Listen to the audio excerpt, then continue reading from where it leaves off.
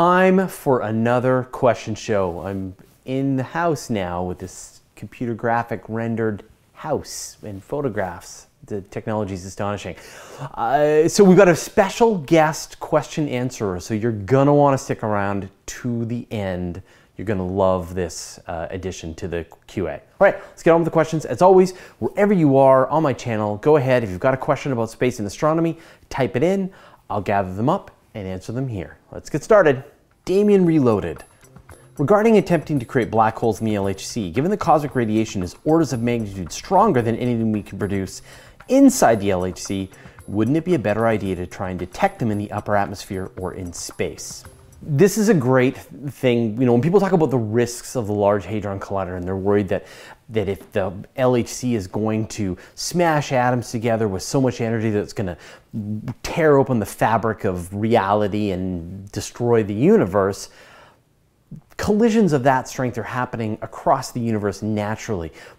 I mean, not to mention supernovae, but as you said, you've got cosmic rays that are coming in from space at energies way higher than anything that can ever be made in the LHC. They're smashing into the atmosphere and they're falling apart. Now, this is really cool. One of the really cool things is this thing called Cherenkov radiation, and there's a special kind of telescope that can detect these cosmic rays as they hit the atmosphere, and then they split up into a bunch of particles that reach the ground. And they're going so fast that in fact the time dilation is part of the equation as astronomers are calculating and detecting these cosmic rays. So it's an amazing science. I highly recommend that you look into this. It's called Cherenkov radiation. We actually did an episode of Astronomy Cast all about it, and maybe I'll do an episode here about it as well. Josip Kanakovnovic. Whenever I hear about space discovery, it's about NASA. NASA. History books also mention Soviet successes like Sputnik and Gagarin. But what about the other countries? Did they ever do anything worth mentioning? For instance, the Europeans, they have a third the budget of NASA, but I never hear in the mainstream media that they've done anything with it. Did they? Maybe you just haven't heard the right mainstream media. Think about Rosetta, right? The Rosetta mission that landed a probe on a comet, the little Philae lander that orbited a comet. That was all over the media, and that was entirely a European mission. There's a ton of other amazing, there's a Huygens probe that was attached to Cassini that was built by the Europeans. There's a ton of really great telescopes.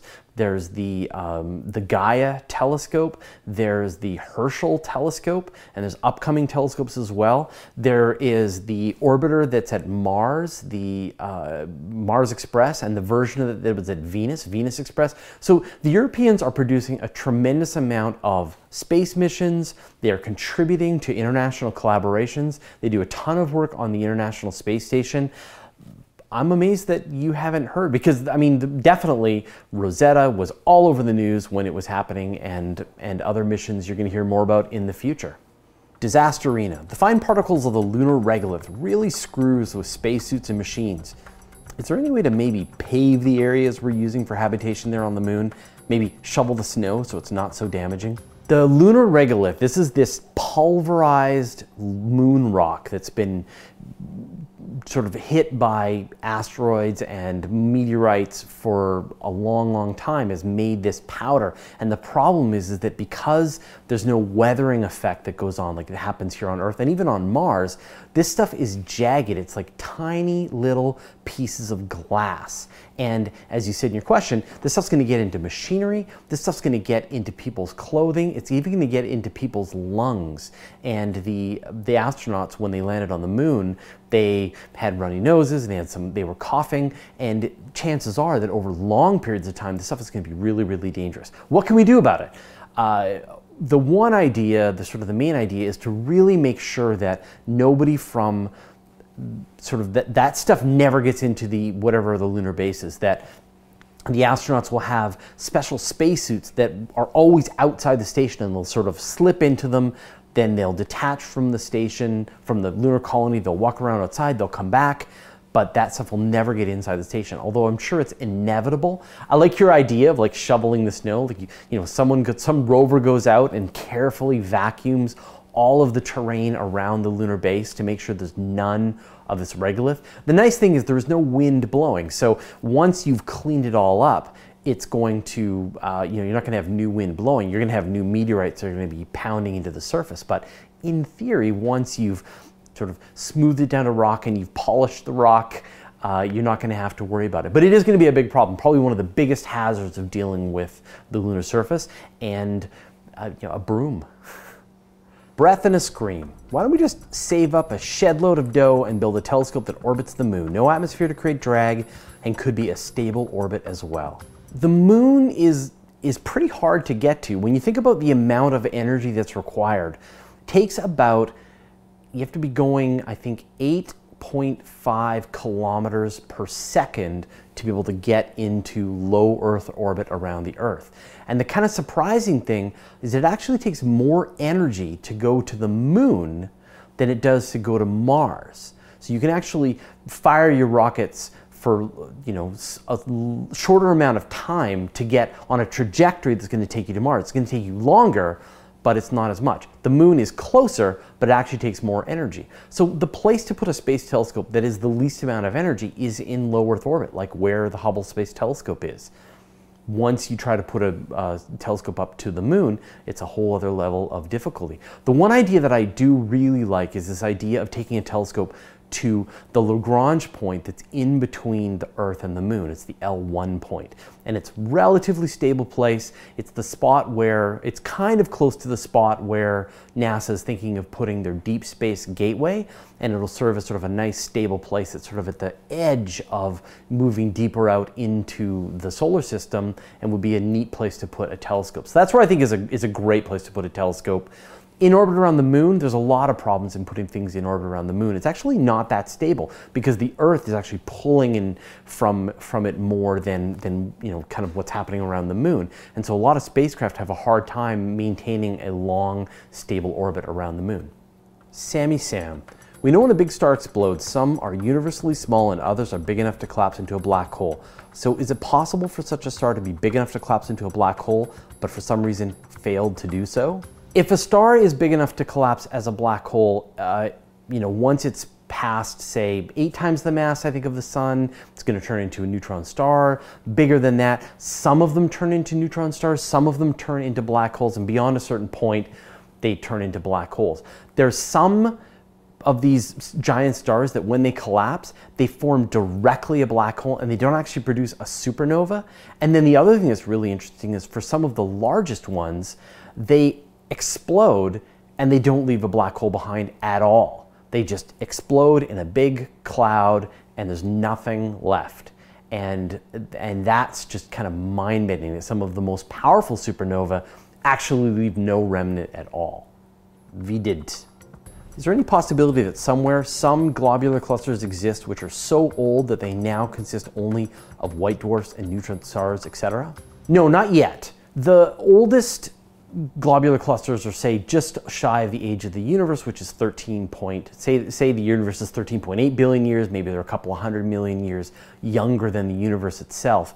But we know that red dwarf stars are going to live for tens of billions, hundreds of billions, trillions of years. So even if these globular clusters live for a long, long time, they're still going to have these red dwarf stars in them. They still won't have gotten to the point that they're white dwarfs. Now, if you move forward, say, 10 trillion years in the future, then yeah, you're going to have globular clusters where all but the final red dwarfs are remaining, and everything else inside of it is neutron stars and white dwarfs and just cooling down dead stars. But that's a long, long way in the future.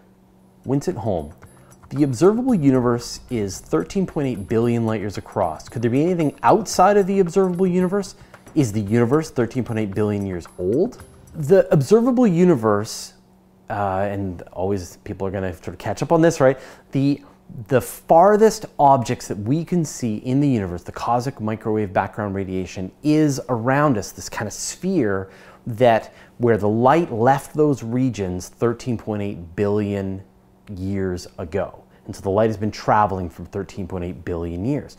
And so yeah, that is the age of the universe. Light is the way that you measure how old the universe is. But that's not the size of the universe. If you could move to one of those locations on the other side of the universe, to that spot that is 13.8 billion light years away from us today and you stood there, you would see a new sphere around you, an observable universe, and you would see in all directions the cosmic microwave background radiation.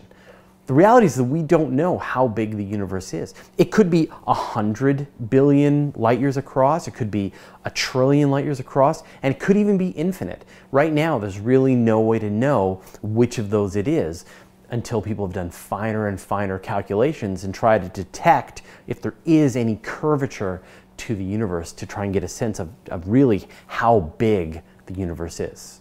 Baron von Quipley. Hello Fraser, I was wondering if there are orbital traffic lanes or if it's just a matter of launching your craft and deciding how close you're willing to pass by another object. As Douglas Adams said, space is big, really big, but I can't help but feel as though Earth's orbital sphere is relatively cluttered. It's a little bit of both. Space is gigantic, and once you get away from really low Earth orbit around the Earth, there's plenty of space today to move around. Like for example, when spacecraft move through the asteroid belt, there's no risk that they're going to hit an asteroid. They've actually got to change their trajectory to try and go past an asteroid because the distance between these asteroids is so enormous. But around the Earth, we've been putting so much space junk into space that there are, at this point, tens of thousands of objects that are being tracked by NASA and then the Air Force, and probably hundreds of thousands, millions of particles that are even smaller, pieces of paint, things that have sort of smashed together. And the risk is that you're going to get this cascade. If you saw the movie Gravity, that's kind of what they were dealing with, is this idea that these things will start to smash into each other and grind into smaller and smaller particles until you've got this kind of shield around the Earth that's like a buzzsaw that anyone tries to escape. So that's the big risk.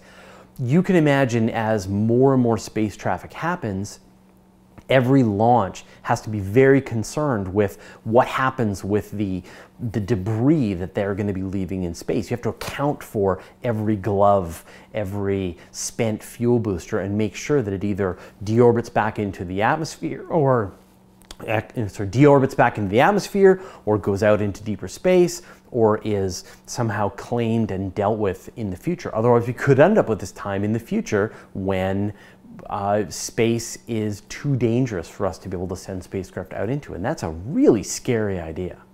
Murder Vader. Seriously, want to enter a supermassive black hole just to see what happens. Yarg. The really cool thing, I mean, obviously that's suicide, don't do it, but the really cool thing about supermassive black holes is they're so massive that the event horizons are so big that you wouldn't even necessarily feel going through the event horizon. So you can imagine, say, a supermassive black hole with millions of times the mass of the sun, it's going to have an event horizon that is as big as our solar system. And so you can imagine the spacecraft flying in, and you're going to just pass through the event horizon and just keep going. And who knows what happens after that? You're never coming back out. You just have to be, you know, you're trapped in the event horizon, but you wouldn't necessarily feel that transition as you moved into it. As opposed to, say, a stellar mass black hole, which is very smaller, that event horizon is much smaller, and the tidal forces that are going to spaghettify you are a lot stronger. And so that's one of the things that's fascinating. So the crazy thing is that you could, although, I mean, who knows? Once you cross the event horizon, there's possibly this firewall. There could be tremendous amounts of energy that are going to irradiate you once you move across this border. But from a gravity tidal forces sense, it's actually a very smooth trip. But don't do it. Jackalakin. What would it take to terraform Mercury? Is it possible? It would be very complicated, right? The problem with Mercury is that it's just too hot. It is inside the habitable zone. It's just too hot there. So what you would have to do is set up some kind of shade that would go between Mercury and the sun. You have to keep it in place, somehow keep it at a Lagrange point to block the light from the sun and cool down Mercury. And then you'd have to deliver it water and atmosphere and protect it and make sure that the sunlight never hits it. It's a lot of work. The better idea is that you destroy Mercury, that you bring down self-replicating robots, you tear it apart piece by piece, you take all those pieces into space, and you build, say, a Dyson swarm around the sun, and you harvest all that solar energy. So I wouldn't be surprised if Mercury is the first planet to get sacrificed when we start to become a Type 2 civilization. Infant Jones. What exactly is specific impulse a measure of? Not efficiency, but how that efficiency is measured. Great question, and I've got a guest answer for you. Scott Manley. Scott, what is specific impulse? Hello, it's Scott Manley here. Now, Infant Jones was asking, what is specific impulse? Now, he knows that specific impulse is a measure of the efficiency of a rocket engine, but probably wonders why it's measured in seconds, for example. So, in physics, impulse is the total amount of force applied to an object over time. So you basically take the force in newtons and you multiply it by time and you get this total impulse. Specific impulse for a rocket engine is the amount of force you get per unit mass of fuel you consume. And that's pretty easy again. But the reason why it's measured in seconds is if you go back to the early rocket developers in the German program, they, instead of using newtons, they would use kilograms of force. So a kilogram of force is basically 9.8 newtons because you multiply a 1 kilogram mass by the acceleration due to gravity at the surface of the Earth and you get basically a unit of force in kilograms. So if you were then, say, to figure out the efficiency of a rocket engine burning a certain amount of fuel, you would measure the amount of force measured, multiply that by the time the force was generated, and then divide it by the number of kilograms of fuel produced. And guess what? The kilogram of force and the kilograms of mass in your equation can kind of cancel out and you're left with seconds. And that's why it's measured in seconds. And this had a knock-on effect of being incredibly convenient when they started working with NASA, and the engineers there were used to using pounds of force and pounds of mass. So again, specific impulse could be measured in seconds and they could actually agree on something, which is a shame that doesn't work for everything because of course Mars Climate Orbiter was lost because of a confusion between imperial and metric units. There's one other thing that's worth noting is that if you want to figure out the exhaust velocity given the specific impulse in seconds, you just multiply it by the acceleration due to gravity, either 9.81 meters per second or 32 feet per second, and the seconds cancel out and you end up with a velocity, and that's what specific impulse is. Thanks, Scott, for giving the answer. That was awesome. I really love getting these guest answers coming into the Q&A, so I owe you one, Scott. That's it. We've wrapped up another week. As always, wherever you are across our channel, go ahead. If you've got a question, type it in. I will gather a bunch of them up and I will answer them here. So we'll see you all next week.